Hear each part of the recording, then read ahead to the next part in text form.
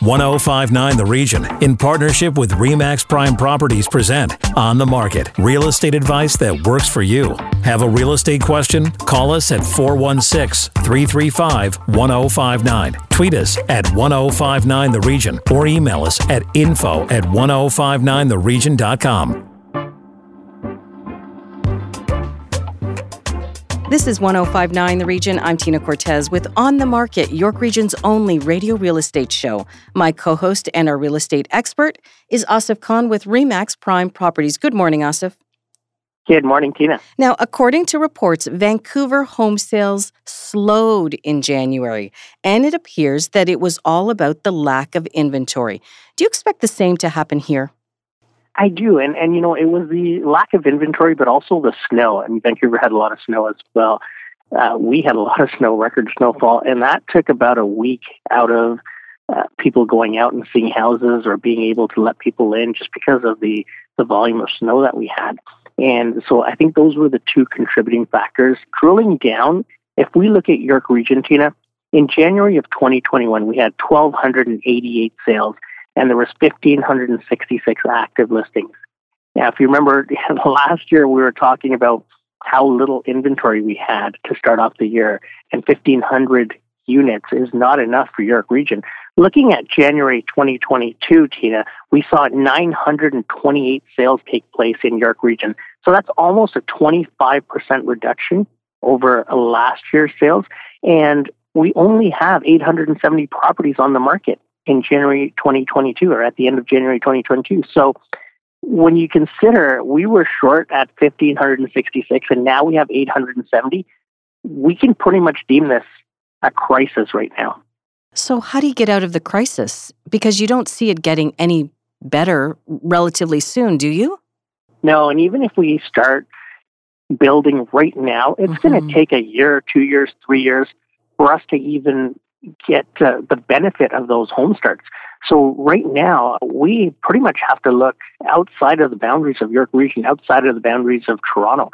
I mean, Toronto didn't fare that much better at all. With Toronto in January 2021, there was 2,659 sales. And, you know, the active inventory at that time was 3,416. And that was just above 1 month inventory, which is very low to start with. And a normal market is 3 to 4 months of inventory. Fast forward to 2022, and January had 2,259 sales, but the inventory dropped.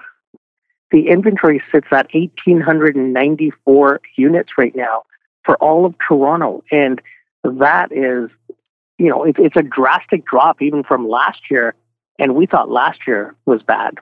So, you know, the two contributing factors seem to have been snow and the lack of inventory. Hopefully we don't have the same types of snowfalls moving forward in February and March, but the inventory, you're right, there's no quick fix to that. So then walk us through what it's like when a listing does come on the market, whether you're a buyer or a seller. What is the scenario? What we're seeing is people are lined up to get into the property from the minute it hits the market. And, you know, we've had to limit people to 30-minute showings. Some people have had to limit their listings to 15-minute showings. Now, think about this. People are spending 15 to 30 minutes in a house, deciding that that's their house that they want to purchase, and then going in without conditions to purchase a property. I mean, that's how ridiculous it's become. And without supply, this is the norm. And it has to change. We need more supply. We need more construction starting immediately. And that's up to the municipalities to lower their requirements for the builders to get their permits approved. And once we start seeing supply, I mean, this has been going on since 2015, and that's why there's no quick fix to it. But we can certainly change it over the next 5 years. And if we start building enough properties over the next 5 years, then at least our kids have something to look forward to. And what advice do you have for that panic buyer who feels like he's got to jump on whatever comes on the market, no matter the price? And there's a lot of buyer panic out there right now. It goes in little circles. So there's buyer panic, and he starts scooping up any property that comes up, thinking, no problem, it's a fixer-upper. I'll just get into the market right now and I'll fix it up later. And then there's buyer fatigue. It's all the people that have been losing out offer after offer after offer. And they just sit on the sidelines and say, you know what, I'm just going to wait this out and hopefully this goes away. But then they see prices continue to climb and you get back into that buyer panic mode and you start buying properties again. So it's, you have to wait until you find the right house. Don't try to just get into the market and settle. I know that's a really tough pill to swallow right now for buyers because they see the prices climbing week after week and sometimes day after day. But the important thing is wait for the house to come up. And if it is the house that you love and you're going to be there for a long time, then you go all in, because the thing with real estate is it's time in the market. So as long as you're going to be there for 5 years, 10 years, 15, 20 years, that equity that you may think you're giving up right now, you're going to build that back. You said go all in, but how do you know you're not going all in and over your head? You have to stay within the constraints of what your financial institutions and your realtor are recommending. You know, quite often people will say, you know what, I will just pay whatever for that house. And we almost have to rein them back and just say, listen, like this house will appraise for around this value. And even if you overpay a little bit, that's okay. But I can't let you go in that high. And, you know, unless someone has sold a house and they have a lot of money sitting around, or they're being helped by the bank of mom and dad, there's not a lot that they can do when an appraisal comes in $100,000 or $200,000 short. You have to come up with that cash. And otherwise you're going to lose the deal. But not only that, you're going to get sued. So you want to make sure that you're going in with an educated offer rather than just a blind bid. Now, what about in terms of rates? We know that they're expected to rise come next month. Do you think that will slow things down? Will it change anything in the industry immediately? It does slow things down because of the perception of a rate hike. As soon as people hear rate hikes, they think now things are not going to be affordable for me anymore. However, when you break it down and you see that the rate hike may have you paying $40 or $100 or $150 extra per month, and the other thing is, you know, you're being qualified at 5.25. So if the bank is qualifying you at 5.25% and the rate's going to go up to maybe 2.25 or 2.5%, there's still a lot of cushion. The bank knows that you can afford this property. So there is a comfort level there with the stress test to say, even if the rate goes up, you know, 2 times this year at a quarter point each, 3 times, make that a total of 0.75%, you're still qualified for way more than that. All right. After the break, urban sprawl, the housing crisis, and the impact of the pandemic. That conversation is coming up. This is On the Market on 105.9 The Region. Stay with us. Need to connect with Asif Khan from RE/MAX Prime Properties? Call him 416-985-KHAN. That's 416-985-5426. Or email asif@thehomeshop.ca. Now back to On the Market on 105.9 The Region. Welcome back to On the Market, York Region's exclusive radio real estate show on 105.9 The Region. Over to my co-host, Asif Khan from RE/MAX Prime Properties with today's guest, Asif. Thank you, Tina. Our guest today is Professor Roger Keil from York University's Faculty of Environmental and Urban Change. Welcome to the show, Professor. Thank you. Thanks for having me. Professor, in your recent study, you say that urban sprawl, specifically vertical sprawl, can be as much of a problem as houses spread horizontally. Tell us what this means. Yeah, it's a bit of a provocative idea because, you know, normally people don't think of sprawl as being vertical. They don't associate it with high-density development. And we created this idea and did some research around it in order to dispel the polarization between this notion that sprawl has what we normally consider horizontal sprawl, when the development of the space that is being used, the land that is being used, outpaces the development of the growth of the population, which means you have sprawl into the landscape, into the countryside.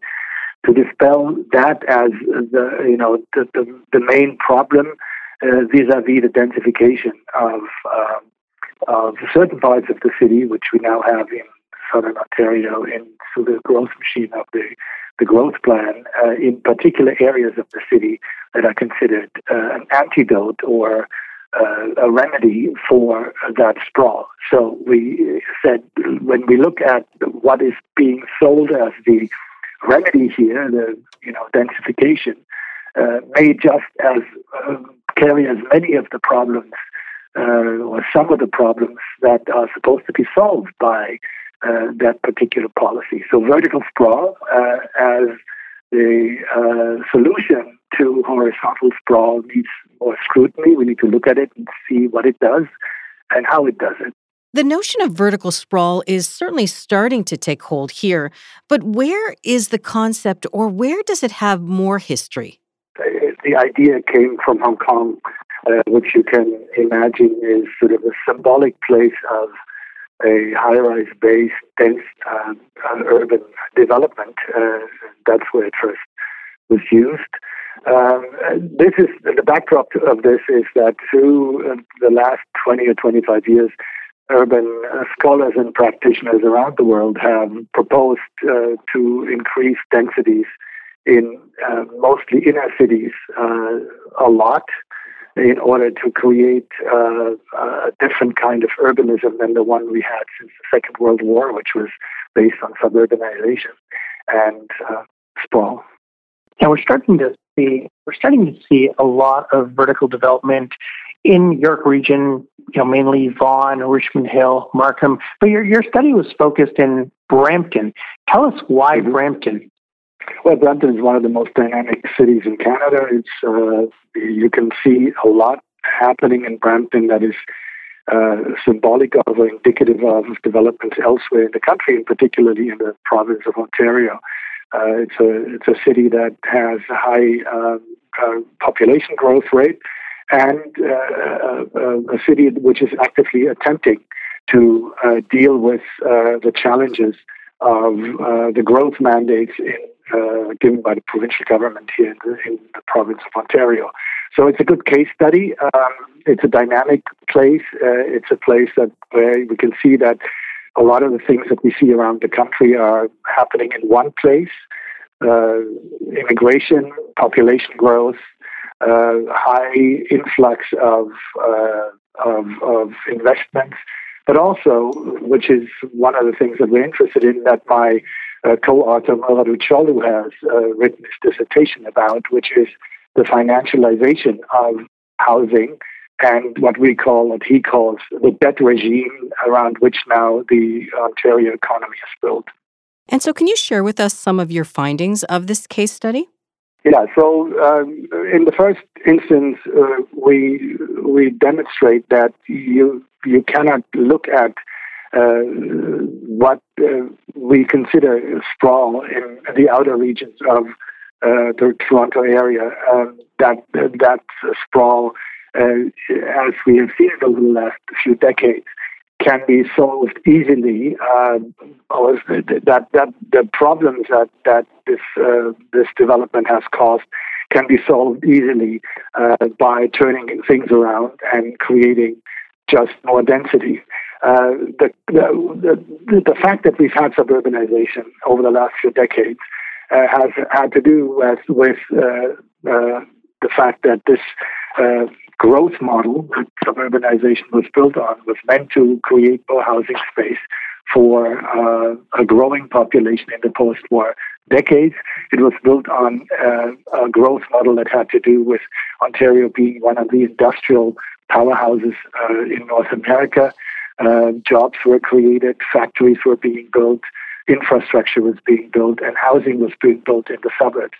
That growth model collapsed in the 1990s. We've had large-scale deindustrialization, but the growth didn't stop. We continue to suburbanize. We continue to build out rather than up in many parts of the province, many parts of the Toronto area.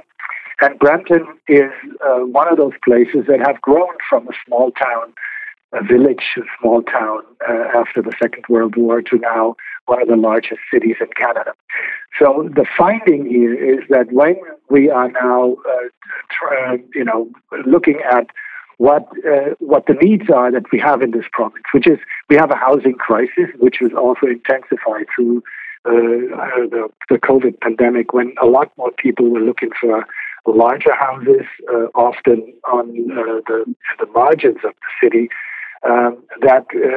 This housing crisis is ostensibly supposed to be solved by more growth, by more building of real estate, of housing. And the case study shows us that this growth model doesn't produce the kind of housing that is affordable and accessible to the majority of families that are moving into the region without taking on a huge amount of debt. So this is basically the flip side of this growth, is that it's built on a huge amount of consumer debt in the housing sector, and that we find is a danger not only to the consumers in the housing sector who cannot find accessible and affordable housing, but it is also in the end going to be a problem for the economy overall.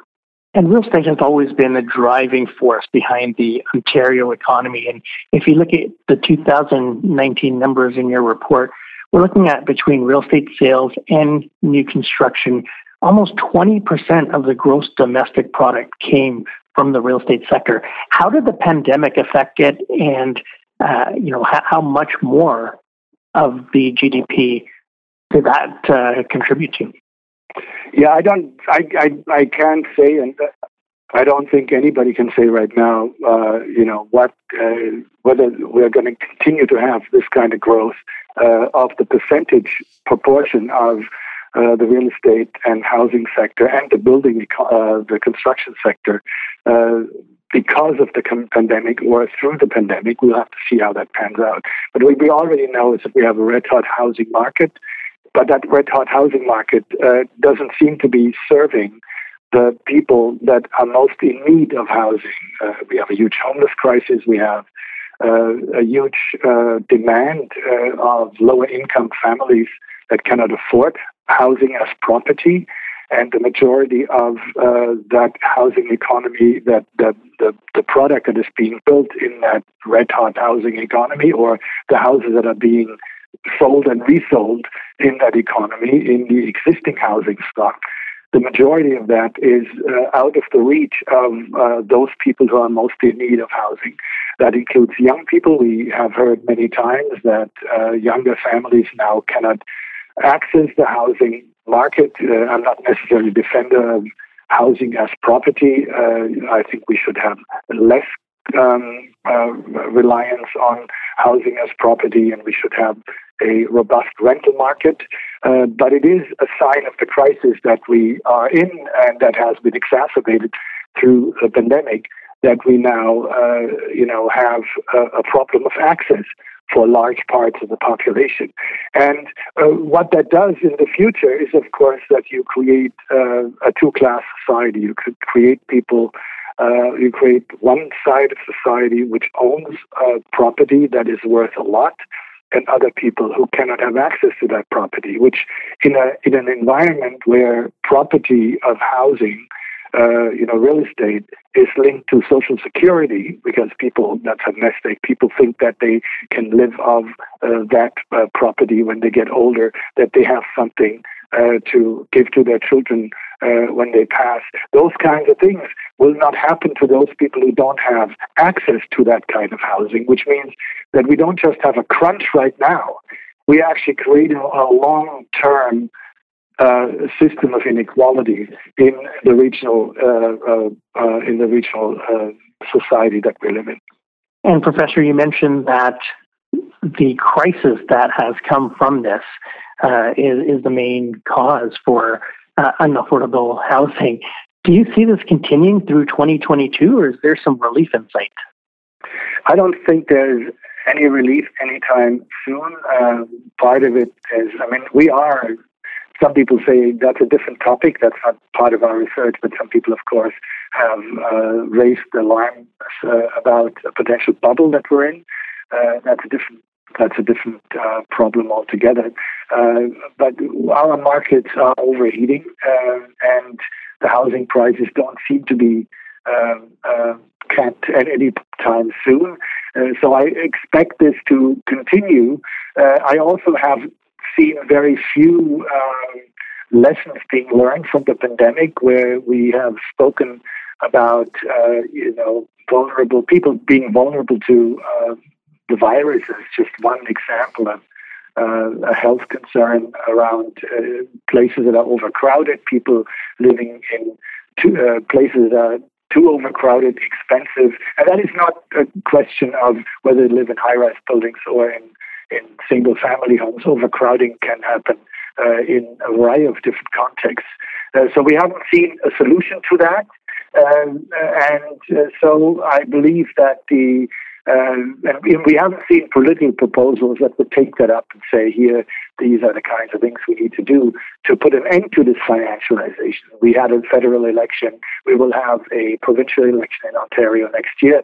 I haven't seen politicians come forward to say, this is what we would need to do to cool down this overheated, financialized, private property-oriented growth model.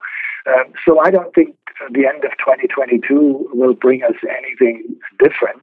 It will sort itself out over this decade, maybe, but it may take a while for this to either collapse, as we have seen it in the early 1990s, late 1980s, early 1990s, or to take a different bend. But the end of 2022 is not the time at which this will change. Professor, thank you for that great information and also for your time this morning. If our listeners want to read more about your report, where can they find it? Yeah, thanks for having me. You can find this on the website of the Faculty of Environmental and Urban Change at York University, and just type in euc.yorku.ca and go to the news stories on that website, and you'll find the links to our papers. And if not, just send me an email at rkeil@yorku.ca. Thank you very much. Thank you. When we come back, your real estate questions. This is On the Market on 105.9 The Region. Stay with us. Need to connect with Asif Khan from RE/MAX Prime Properties? Call him 416-985-KHAN. That's 416-985-5426. Or email asif@thehomeshop.ca. Now, back to On the Market on 105.9 The Region. Welcome back to On the Market, York Region's exclusive radio real estate show on 105.9 The Region. Time now for our listener questions, and this first one is from a threesome in Vaughan. They want to pool their resources to purchase a new build condo. What are the risks, the benefits, and perhaps the legal pitfalls of such an arrangement? Asif, what's your advice? Well, I mean, this is a great way to get into homeownership, and it's to pool resources. We've seen that with people cohabitating in order to live in a house or purchase a house. So you've got a couple of people getting together to buy homes. But for investment properties, it is also a good idea because it helps with the affordability of the investment property. You're pretty much guaranteed to make money on it depending on location, style, and what you're purchasing. And the only thing I would say is have an exit strategy, because with 2 or 3 partners in an investment property, you all need to be on the same page. How long are you going to hold on to this for? If you're going to sell, what's going to happen? And what if one person doesn't want to sell? What if only one person wants to sell? So these are all things that need to be addressed before you go in and sign that paperwork, because it's usually things that people don't think of. So suppose one of the parties decides that they're moving out of town and they need their money to purchase something out of town. How does that affect the purchase and the investment? Is it possible for the other 2 partners to buy that partner out and keep that property, or do you have to sell that property? There's so much to consider, so much to think about. And I would say consult with a lawyer, have your exit strategy in place, before you go in to purchasing a condo. And at the meeting with the lawyer, do they go through all of these various scenarios? I would say, yeah, the majority of them, and maybe the lawyer could even suggest them. And, one of the lawyers said to me once in purchasing a business, he said, these are things that people don't consider when they're starting off, but they're things that always come up during the process or after the fact, and then people start scrambling, and then there's bad feelings. So as long as you have everything addressed and you have that exit strategy in place, you're not going to have those hard feelings when push comes to shove. All right. Our next question comes from Randy in Thornhill. She wants to know if she should consider a condo investment out of province since condo prices in Toronto and the 905 are out of her reach. Asif. We had a round the country little roundtable type of show a few weeks ago, and we had a few people on from other provinces that were telling us about pricing of condos, and you can get condos for $200,000-$400,000 in other parts of Canada. So most definitely, it's a great way to get into the housing market. It doesn't have to be in the immediate area that you live in. As long as you have an investment that has an upside, I would recommend it. And there are some great deals when you look outside of the Greater Toronto area or the Greater Vancouver area. There's some great deals out there in the country. But what about further out of the province in terms of Northern Ontario, for example? Is that a better option than completely leaving the province? Yeah, and when you're leaving the province, there's other rules and regulations that you may have to meet in order to qualify for it. But if you're staying in Ontario and you want to go Northern Ontario or Eastern Ontario, again, there's some great properties. Durham region has some good properties that are way more affordable than the GTA or the city core. You've got Simcoe County. There's so many properties coming up. Even York region. York region has some really good deals with condos and huge upsides as well.